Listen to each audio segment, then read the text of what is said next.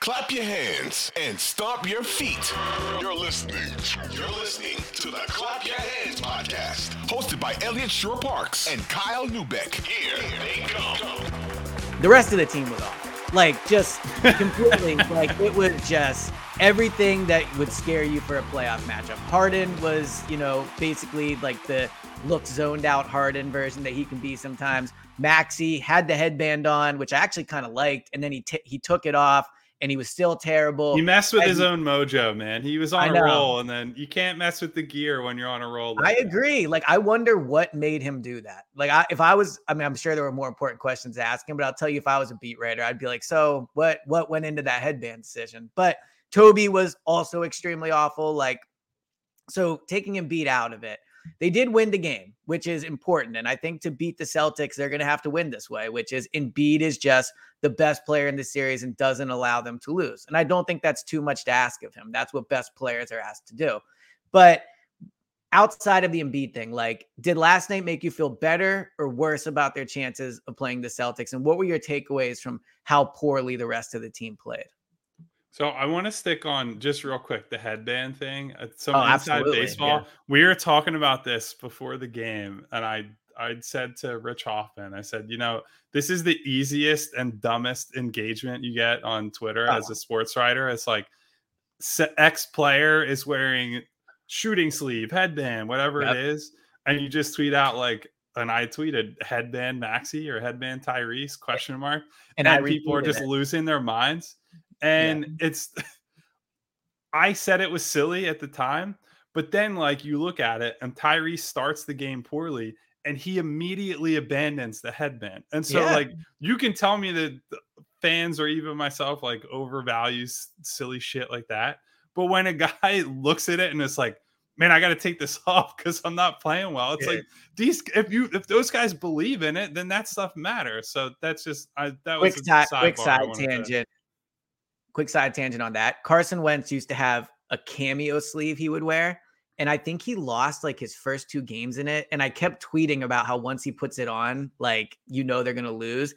And to your point, stuff like that matters. They're humans. Carson, and look, the cameo thing is just incredibly on brand for Carson. But people put that stuff on, and you can't tell me as athletes, you're not like, oh, I'm ready to go today. I got the cameo on. And then you lose, and that's that. But yes, obviously Maxey struggled throughout the game, not just headband Maxey. Yeah. So on that point, I feel like we're the number one Derek White Sixers podcast because I brought up his name 4 or 5 times.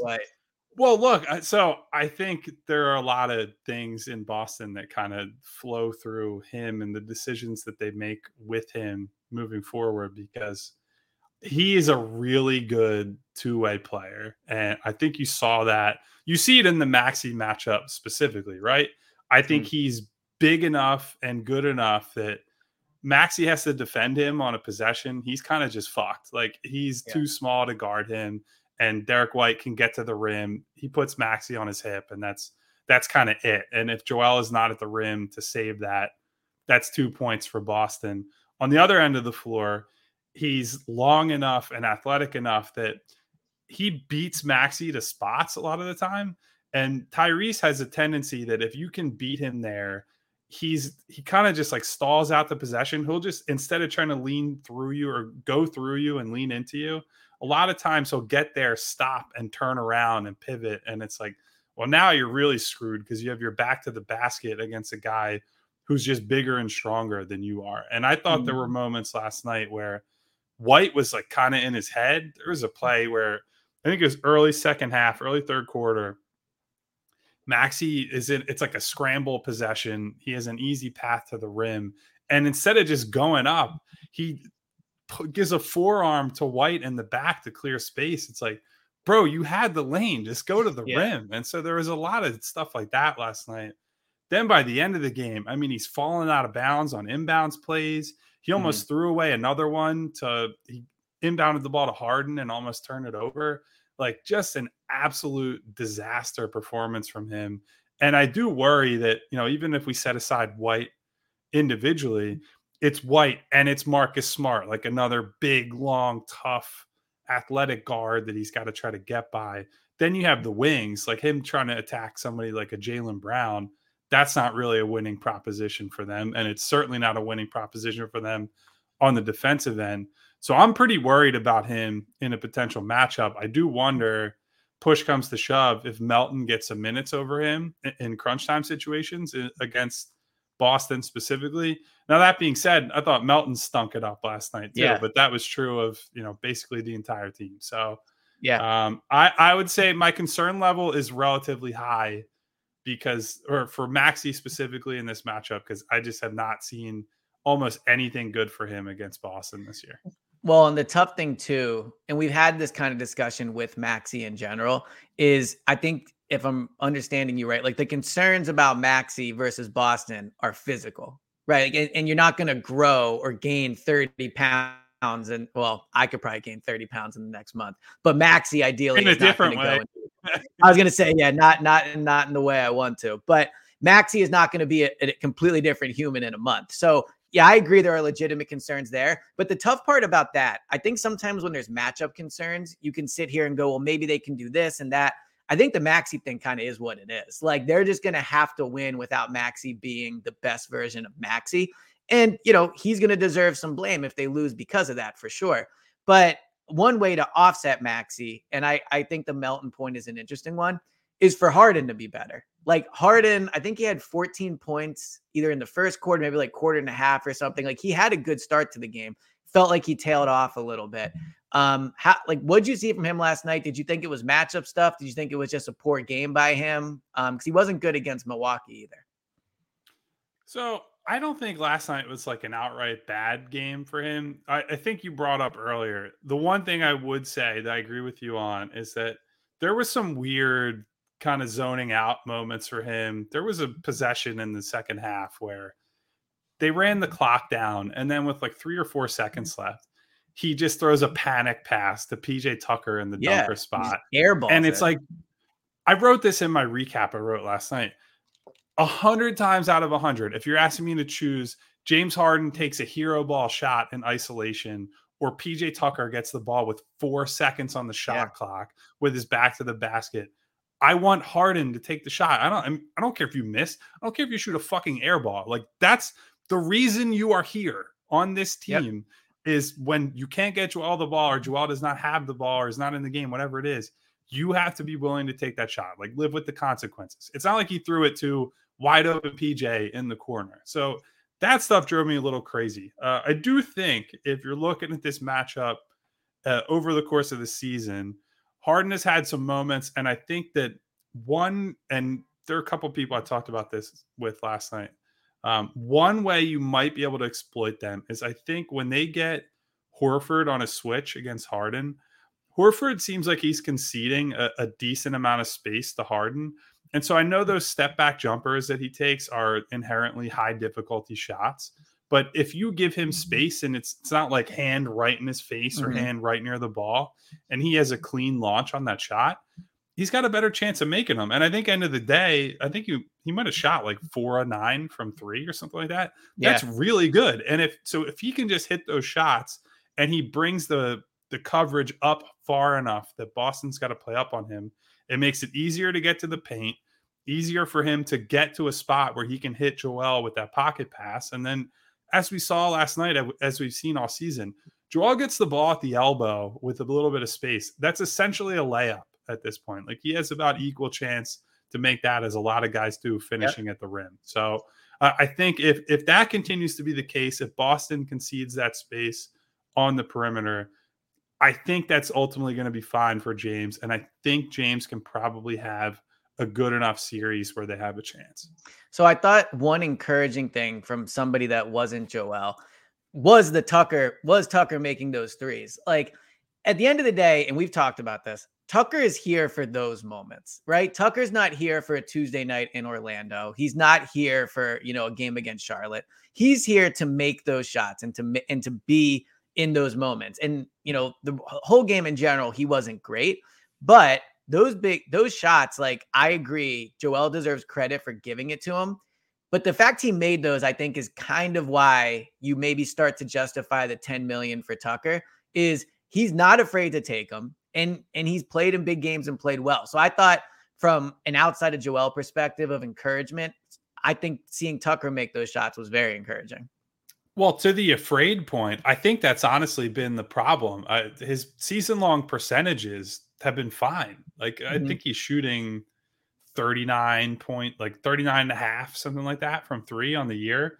So the overall efficiency is great. The problem has been teams are loading up in the middle of the floor and he just won't shoot open threes sometimes. And so I thought that was the biggest part. Like, even if he misses those shots or makes one of them rather than all three, just the fact that he's taking those is a big deal for them, because they can't have it be like Matisse Thybulle when he was here, where he's getting a shot where there's nobody within 10 to 15 feet of him. And he's sitting there and he's like hesitating and twitching and, oh, what do I do? What do I do? And, I think that was a reason that Thybulle got moved, is because the Sixers ultimately felt that even if he had shown progress in fits and starts, they didn't believe that he was going to be willing to take those shots in a big moment. Yeah. So I've talked about it on this podcast. Like, I think that's a very underrated mental trait that you need to have. It's something that I know it drove fans crazy watching Danny Green and Robert Covington and these guys that are shooting through whatever cold slump that they're in. But you need those guys to be wired in a way that if they miss 7 shots and they're 0 for 7 and the ball comes their way in crunch time, that they genuinely believe that they're going to be 1 for 8 after that shot. Like, we probably overemphasize crunch time in general when talking about basketball, but there's a reason that like a lot of guys make their money from those moments. Like, some guys are just mentally tougher and more resilient in those moments. And Tucker has historically been that kind of guy. Whether he still has enough left in the tank to be that guy or whether he's going to hold up in different matchups is another story. But I thought that was a big moment for him here. I think it's honestly, that's probably like the first real moment he's had in Philly where it was like, oh man, he really saved their asses there. And if he does that a few more times in the playoffs and helps lead them to a conference finals appearance, we're going to be looking at this season a lot differently for him. Well, if they make the conference finals because of PJ Tucker, then he's earned his $30 million. Like, he's earned the entire life of the contract right there. One thing, so you talked about how in crunch time, you can just tell kind of who has it and who doesn't. One legitimate concern I do have about the team is, and we just talked about Harden a little bit, but he does not look like himself, in my opinion, just in terms of like his attitude, like how he's played. And so when I look at last night and I think like, how does that impact my opinion of them versus the Celtics? I think Joel doing what he did makes you feel, okay, maybe Joel is ready to have his moment to just carry them against a better team, right? Just to flat out do it and it's not going to matter.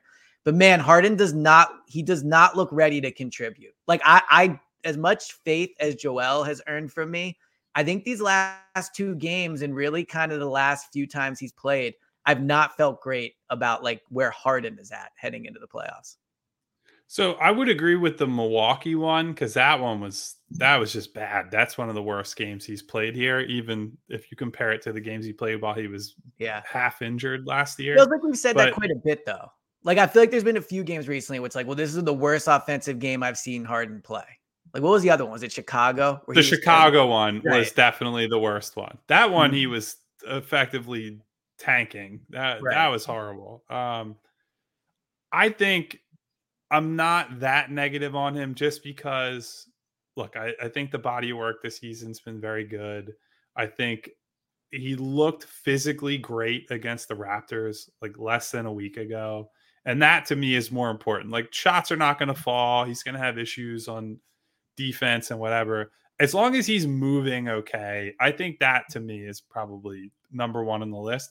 And I do think there's part of it where it's like, Joel's not having that great of a game if James doesn't spoon feed him some of those looks, right? Like, I'm not saying Joel did the vast majority of the heavy lifting, but you could probably give James credit for, let's say, 6 to 8 of those points where he sucks in the defense, hits Joel, and then it's just a short jumper for 2 points. So I think that matters in the sense that, like, Joel's going to be the guy who carries them. They don't need James to be 30-point a game Houston James Harden. They might need him for 1 or 2 games to do that if Joel has a bad night or he's in foul trouble or whatever it is. And I think I trust James enough at this point that he can do that. It's all going to fall on Joel at the end of the day. Like I don't want to harp on one guy over everyone else too much, but if he is who he has been these last couple of games against Boston, they're going to be able to live with tough performances and bad bench and whatever else and have a fighter's chance. They might not win. Boston might be the better team at the end of the day, but he's going to give them a chance to win the series.